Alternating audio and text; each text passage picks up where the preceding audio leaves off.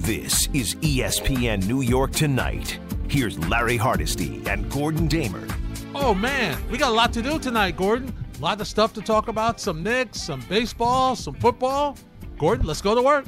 Want to hear from you at 1-800-919-3776. Also via X, formerly Twitter, at Gordon Damer, at Hardesty ESPN, at ESPNNY, 98_7 FM, along with Harvey and Joe. We ride until midnight on 98.7 ESPN in New York. Hi, Gordon. Larry, what's going on tonight, my friend? Everything is good. Everything is good. A little disappointed with the Knicks. Little disappointed with them. I enjoyed the first half. High scoring. I was concerned about the defense, but I loved how the Knicks played. Julius Randle was outstanding in that first half. He showed why he was the Eastern Conference Player of the Week. Offensively, he was very good. Dove for loose balls. I mean, it was vintage. But I had a feeling it wasn't going to last. Yeah, I mean, what did they shoot in the first half? It was like 58%, and they were still trailing it for most of the first half, so you knew that could not continue. And with the way the Knicks were shooting threes and the way that the Bucks were shooting threes, that was all she wrote. You know, you said we have a lot of things to talk about tonight. We do not have to figure out any of the play-in tournament ramifications moving forward. That much is dead. We don't have to worry about point differential. We don't have to worry about anything like that. No, we're done. Clear cut. We're done. We don't need to worry about any point differential or anything else. We're good. We're good. So, and the Knicks have a couple of days before they get ready for Boston, and then of course they've got 2 more meetings with Milwaukee this month. Yes. So that did not help. That I didn't like the tournament for. Yeah, they get them the 2 days before Christmas and then on Christmas Day as well. Yeah, they do. Excuse me. It's that weird back-to-back. Yeah, that's like opening or going to your stocking and it's filled with coal. The Bucks back-to-back games. That's not any fun. Yeah, but I will say this: you have something to look. You have something to motivate yourself when you look at the game footage, because they just you didn't close out at the 3 and they just killed you from 3. They just absolutely killed you up from 3. They just did. They just did. And Knicks hit their free throws tonight, and the Bucks really didn't, but the 3-pointers just absolutely killed them. It did. And, once again, it's defensive. You talk about defense, Gordon, and you understand, look, it's the NBA. The Knicks are the number 1 defensive team, number 3 overall, but I'm saying it's you always want to focus on defense, but sometimes, Gordon, when guys shoot like this, there's nothing you can do. No. They made 16 more threes than you did. Oh, I mean, that's, Good only night. thing you can do is put your hand up and hope they miss. And unfortunately, you couldn't hit them. But the thing, I guess, that really frustrated me about the Knicks, and you can join us on the Knicks, 1-800-919-3776. I think the thing that really disappointed me about them was they were not able to pick up the tempo the way they did in the first half and the second half. They kind of started, that was their success, Gordon. They just continued to beat Milwaukee down court. And so they were able to get easier shots. And, even though they were, Milwaukee was hitting the 3, the fact that they were able to beat them down and get some easier buckets, kept them in the game in the first half. And it's so rare to see the Knicks get easy offense. Yeah, well, look, I mean, I don't know how many times a team shoots 60% from three-point land and loses the game. No. It has to be pretty high. Yeah. Yeah, you normally win those. The odds of winning that game when you shoot 60% is higher than 60%. That much is for sure. Especially when you've got a monster like Giannis on your team. Who is just, Gordon, he's amazing. He just is. Yeah, really and between him and Lillard, that combination, there's a very good chance that they win the whole thing this year. So, look, there's no shame in, making it to this stage of the tournament was good for the Knicks. It would have been nice if they would have been able to go a little bit further than this when you see the Pacers surprising and getting to the next round. But it is to be it's not exactly a stunner, and it's not like I'm going to be, as a Knicks fan, losing any sleep over it. No, you're not going to lose any sleep. No, not at all. But what it does, Gordon, is once again it reminds you where you are in that pecking order. In that pecking order, absolutely. Okay, that's for management. This is where you judge. Okay, this is where our talent is.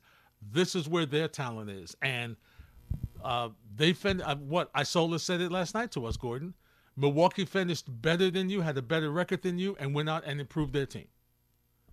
All right? With a huge player, absolutely. With a huge player. And Philly was better than you, and they went out and they got rid of a player to improve their team. Right. And maybe they might have made the bigger improvement. It's true. And, of course, Boston added Porzingis. So they made an addition. So, this is where the Knicks are. All right? And now it's up to management to get them to that next step without compromising, without making a stupid deal. It's exactly. Trying to improve the team for the positive without giving away everything that you have. Good luck with that. And who is that player? How does that player fit? Who do you move off the team to get that player? Where are you at? You also have to weigh where will the Knicks be at when that player becomes available? Because let's say the Knicks are the 4 seed. Mm-hmm. Are you going to be willing to rip up the team that is at that level to go get the next guy? And how much better do you think that make? It's a very tricky thing from where the Knicks are at right now. It's not as clear cut as it seems. Like we always think that when the superstar becomes you just go out and you'll trade this player and that player and some draft picks and you'll plug him in and take some pieces out. But when you're having success to a certain level like the Knicks are having right now and have not had in a very long time, sustainable success, making that next move and actually having it pay off, it's a little trickier than it's not a video game. It isn't. They're not computers. You have to see how that meshes and everything else. Like the Brunson move, that's been perfect. He's come in here and been more than anybody could have imagined. Absolutely. But when you go out and you talk about maybe a Karl Anthony Towns or all these names that get mentioned all the time, mm-hmm.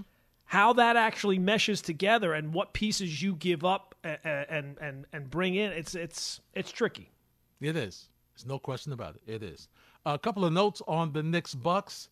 Giannis, 35 points, 10 assists, 5th career game with 35 points and 10 assists. That ties in with Kareem Abdul-Jabbar, then Lou Alcindor, for the most such games in Bucks history. He had 30 and 10 in consecutive games for the second time in his career. No other player has done that in Milwaukee history. Damian Lillard, 28 points. Bucks are 12-1 this season when he scores 25 or more.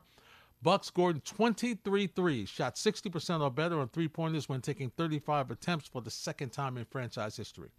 For the Knicks, Lowe's allowed 146 points. I really can't think of the last time they did it, so I'm glad Harvey made the note.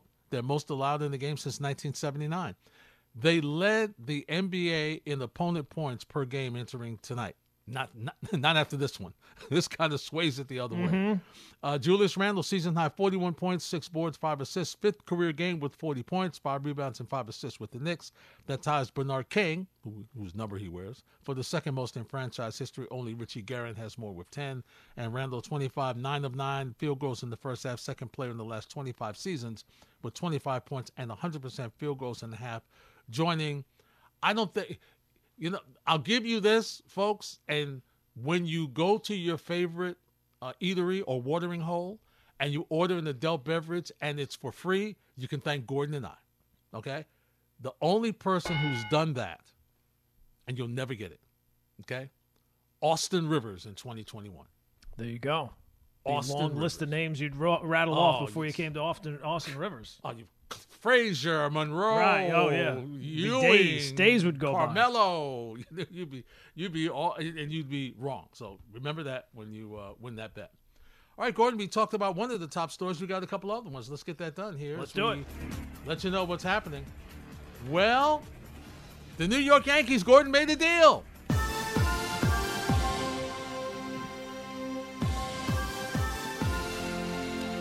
No, not Juan Soto. Not yet, anyway. No, not yet. They acquired outfielder Alex Verdugo from the Red Sox in exchange for pitching prospects Richard Fitz, Greg Weissert, and Nicholas Judice.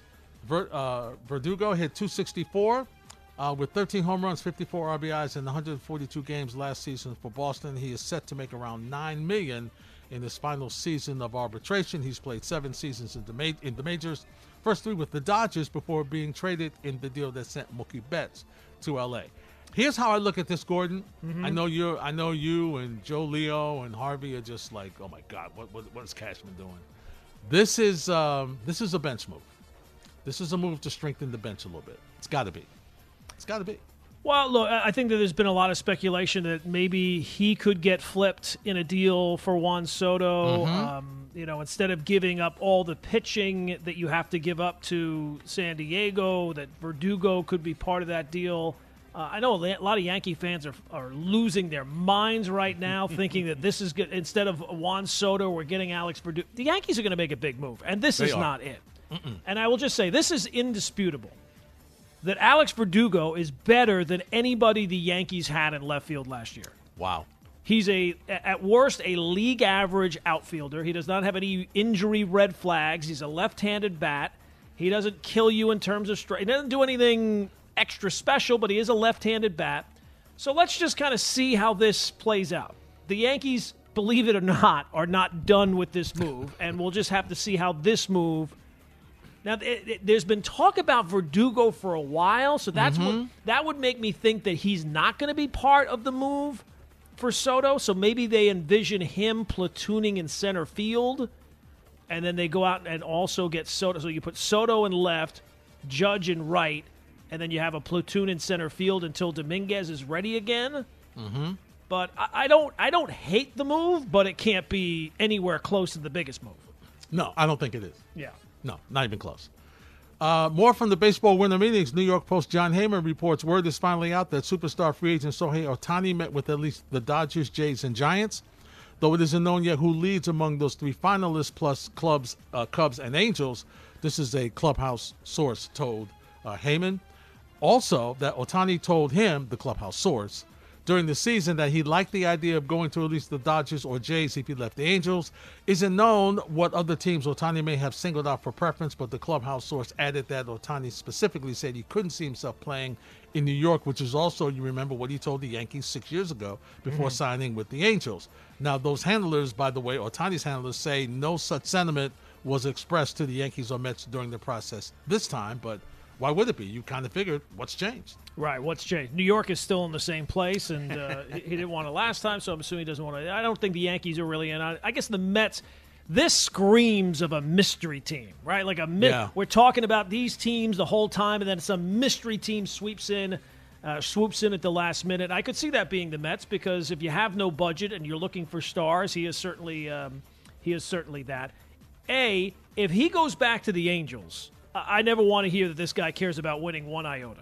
Right. The Angels, that has to be the last. It's like Jaws 3 when they go back to the beach. Like, dude, what are we doing? The beach, come on. You can't be going back to the Angels. So that's the same. That's one thing. The other thing is, apparently there's reports that he has told teams that if our meetings leak out, we are crossing you off the list. And Dave Roberts is on record as saying, that the meeting with Ohtani went really well. So this entire time, it's always kind of felt like the Dodgers were the overwhelming favorites. So maybe it's not going to be the Dodgers after all. Who knows? Maybe it's the Giants. The Giants, man. The bridesmaid, never the bride. Yeah, maybe they swoop in at the last minute, right? Well, they almost got Arson Judge last year, so who knows? Maybe they'll get Shohei Ohtani. They're due. Hopefully they get it. Moving to the NFL. Well, Tommy DeVito will remain the Giants starter, even with Tyrod Taylor ready to come off IR. Taylor, with the rib injury, will serve as the backup to DeVito on Monday night's game against Green Bay, assuming he gets through the week healthy. DeVito, you remember, the undrafted rookie free agent, has started the past 3 games for Big Blue, led to consecutive wins over the Commanders and Patriots after losing his initial start in Dallas. I think it's the right move, Gordon. Yeah, I mean, I don't mind it, but to me, the goal of the team when the season is lost is to go out and find what you have for the future. So Tommy DeVito would play into that. But I've heard a lot of people saying, well, I don't want to tank. Well, if you don't want to tank, you should be upset by this move, because it's clear that Tyrod Taylor, when healthy, is a better NFL quarterback right now than Tommy DeVito is. So I have no problem with this move. I don't know if all Giant fans feel that way. Yeah, I hear what you're saying, but once again, I agree with you in the sense of they already know what Tyrod Taylor is. You want to see if Tommy DeVito, what Tommy DeVito can do, because Taylor's not, his contract's up at the end of the year. Doesn't mean he's coming back. Right. Yeah, and if it turns out that Tommy DeVito shows you something here over the last few games of the season, now you have a very cheap, affordable backup for next year. Absolutely. Maybe one of 3 quarterbacks in the quarterback room for the Giants. Yeah, there's a very good possibility of that. Jets wave QB Tim Boyle signed Brett Rippon from the Seahawks practice squad. Coach Robert Saleh still hasn't named his starter for Sunday against the Texans. The other 2 QBs on the roster are Zach Wilson, the likely choice, and Trevor Siemian. In 2 starts, Boyle was 41 of 63 for 327 yards, a touchdown, and not 1, not 2, not 3, but 4 interceptions. Interesting. I don't think he was the leak, though. I know everybody thinks he was the leak. See, we get ready. Yeah, I don't know. I'm starting to wonder maybe he was the leak. I mean, you know, well, maybe Rodgers thinks he was the leak because and we'll play some of Rodgers from McAfee. As the Jets turn every day, Larry, every day. It's like, if you've ever fallen down the stairs, the good thing about falling down the stairs, eventually you get to the bottom of the stairs. Yes. The Jets never get to the bottom of the stairs. They just constantly are just falling down the same set of stairs. Still rolling, like tumbleweeds in the desert. Oh, my God. It's like that documentary, The Staircase. They could do part 2, The Staircase. It's just episodes of the Jets falling down the stairs for a half hour at a time. Over and over again. But I will say this. When Rodgers says the leaks need to be plugged up, I agree. That I agree with. You need to keep things quiet. But you know what happens? It's when you lose, there's frustration. They're not showing it on the field, Gordon, so they got to let it out somehow. So they let it out amongst, talking amongst themselves. And, there are some folks who don't like, Mr. Wilson from what happened last season and maybe the way he's played this season. And so they're just like, you know what? They leaked it to say he doesn't want to play. And you know what? I don't want him to play anyway. Yeah, it's funny that Rodgers has such a problem with the leaks. Meanwhile, he's going on McAfee every Tuesday and just spilling his guts for 20 minutes at a time. It is amazing. That's fine. It is amazing. One final note, Jaguars quarterback Trevor Lawrence diagnosed with a high ankle sprain, so the test on his right ankle, showed everything's stable, everything's good. According to Coach Doug Peterson, we'll see where he is in the next couple of days. If Lawrence is unable to play Sunday against the Browns, backup C.J. Beathard would make his first NFL start since Week 16 of the 2020 season. He didn't look like he was able to play last night the way he banged it, holding his hand and wrist and arm. Yeah. It's amazing to me the amount of quarterbacks, big-name quarterbacks this year that have gone down. And my guy's still standing, Larry, somehow against the odds. And what would be the over-under on ESPN that he would be still standing after? I would never have thought it. No, I would never have thought it. I told you he was due. I told you. It's not over yet, Larry. It's not over yet. I know, but he's still rolling. It's like the movie where everything seems to be coming together in the third act and then everything falls apart. Now, he's come too far to mess up now. Come too far. How you like that, Joe Leo? Oh. This is ESPN New York Tonight with Larry Hardesty and Gordon Damer on 98.7 ESPN. I think that these conversations will gain more traction. I think these two sides will find their way back to each other. The Yankees know this is a move they have to make. This is a move they could and should make. They need to fix what ailed them in 2022, Flash, and that was an historically bad offense. You make this move, and suddenly Soto makes that lineup look much more ferocious. That's Jack Curry, analyst, reporter for the Yes Network, part of their hot stove. I think that was last night. Michael K's on the hot stove, as we speak. It's ESPN New York Tonight here on 98.7 ESPN. Does K sleep? What time is he going to bed at? He's not going to bed at all. He'll be up all night. Be up all night. And he's got to prepare for the show tomorrow. He'll be up all night. He's just got to break down film. He's got to break down Knicks. Yay. Is he a vampire? Is he just going to stick him in a sarcophagus and just roll him out into the studio tomorrow? Time. He'll get his sleep flying during the baseball season from city to city. That's when he gets his sleep. That's a long way away. I know. Well, we're not even counting down to pitchers and catchers just yet. Well, we will be soon. We're in December. We'll be floating out of here in a minute. NFL Sundays we will. I can tell you that right now. No, NFL Sundays are done in this town. Didn't you know? They really are. They really are. So that is for Joe Leo, who, Gordon, is one of those folks who are just like, and I understand it. Okay, I get it. We get to the calls in a second. I get it. Over the past couple of seasons, Brian Cashman has not exactly won manager, general executive manager of the year. Right, absolutely. In the Major League Baseball. I get it. But clearly, to me, this is not it's if he stays on here, I agree with you, he could be moved in the deal.